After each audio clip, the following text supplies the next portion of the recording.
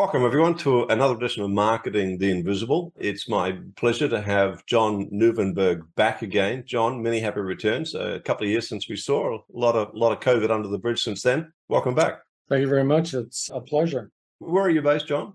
Vancouver, British Columbia, which is on the west coast of Canada. Whale watching in the morning, skiing in the afternoon. Beautiful, beautiful. Yes, we brag about that. Part of the world. For those of you who don't know John, he's an award-winning business coach. He's worked with literally hundreds of clients, primarily in three areas: business, personal growth, and accountability. The subject today is one that's often overlooked, and yet is a key ingredient to all sustainable success. It's how to be successful in any endeavor with mindset. John, thanks for coming back to the show. Our 7 minutes is going to start now. Question number one, who is your ideal client? There are typically two cohorts. So one is they're professional advisors, lawyers, accountants, health practitioners. We all provide professional advice. The advice is different. The business is the same. And the other one is people in trades. So they're electricians, plumbers, general contractors. They're very similar to the professional advisors. Both took 5-7 years of training, great at their trade, Right. their profession, not very good at business. All right, interesting. So technically very good, but tell us then about the problem you solve for them. Well, generally, there are challenges around time, team, or money. So time sounds like I've got too much to do and not enough time to do it. I can't get it done. Yeah. If I don't, it won't get done. Team nowadays is top of the list is recruiting. It's very hard to find good people. It's hard also, though, to get the culture you want and to get people to do the work at the level you need. And then money's got two components to it. One component is having proper accounting, financials, reporting, KPIs, a dashboard. And the other side of money is I need more money. I need better sales and marketing. So those three big problems are what you help folks with. So what would you say, question three, and we've got just under 6 minutes left. If someone needs your services, what's going on in their business or their life? What are the symptoms, in other words, that gives them a heads up that they need to talk to you? Well, typically the manifestations are in their business, but the real problems are in their life. If you're working 50, 70, 80 hours a week, it's going to show up in your home life. Ouch. You know, you're not going to your kids' games. You're not available and there for you. And so my view of the world, the real purpose of a small business, or the kinds of small businesses I work with, is the real purpose of that business is to give the owner the life they want. Of course, this is different if you're a Fortune 500 company, there's lots more complexity and stakeholders. But in the kind of businesses I work with, your business ought to be a vehicle to give you the life you want. And often there's a disconnect. Right. So it's almost like they're stuck in the worst of both worlds. They've got all the responsibility and none of the freedom. You know, that's a very fine way of thinking about it. And that would be a very common, kind of conclusion that a lot of the business owners would be thinking about. So thank you for that. 4.5 minutes left. Question four, the common mistakes they make when they're trying to dig themselves out of this rather deep hole.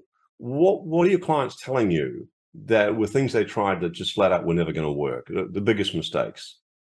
They generally do more of whatever it is they're currently doing. Right. And because they don't know that there are other options. And so that's the part where they eventually, the metaphor I use is they're hitting their head against the ceiling of their business or the ceiling of their capabilities, and they don't know any other way to go. They just simply don't know. And they often don't know that help exists or where to find it. So if you're a hamster on a hamster wheel, the only thing a hamster knows to do is go faster.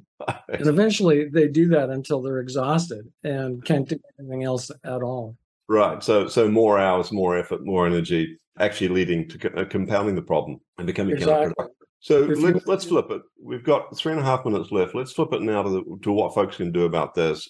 Give us a top tip, if you would, a valuable free action, which probably not going to solve the whole problem for them, but it might take them a step in the right direction. You know, one of the common things I do when I first start with a business owner is work through an exercise to help them identify 5 to 7 hours, 10 hours a week of work they do they shouldn't be doing. And there's a bit of a survey or an audit they can do, or there's a hack. And the hack is anytime you say to yourself, oh, crap, I need to fill in the blank, that's a clue that that's probably work that's better done by someone else, and that someone else will do a better job than you currently do.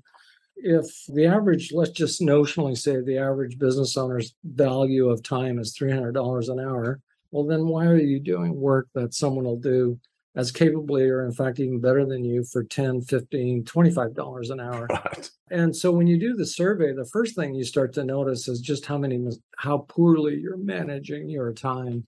Always just catching up with the urgencies and never the tyranny of the urgent, as Stephen Covey said it.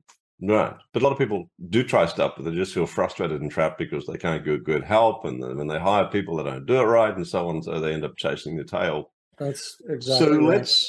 let's help folks even more. We've got just under 2 minutes left. Where can people go to find out more about getting some freedom into their business? So I wrote an ebook that addresses these 3 most common complaints that people have. I'm sure you'll give them the link. And we will, but let me just verbalize it because some people are listening to this. It's W5, so w5coaching.com/freedom-ebook. John, what will they find there, sir? Well, the 5 Steps to Freedom, which is a framework to get you from wherever you are in your business to ultimately getting time and money freedom.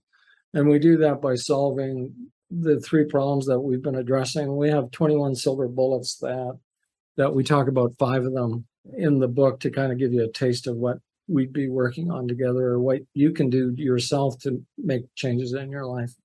Free ebook, 5 Steps to Freedom, How to Build a Business That Runs Smoothly, Profitably, and Mostly Without You. Folks, it's w5coaching.com/freedom-ebook.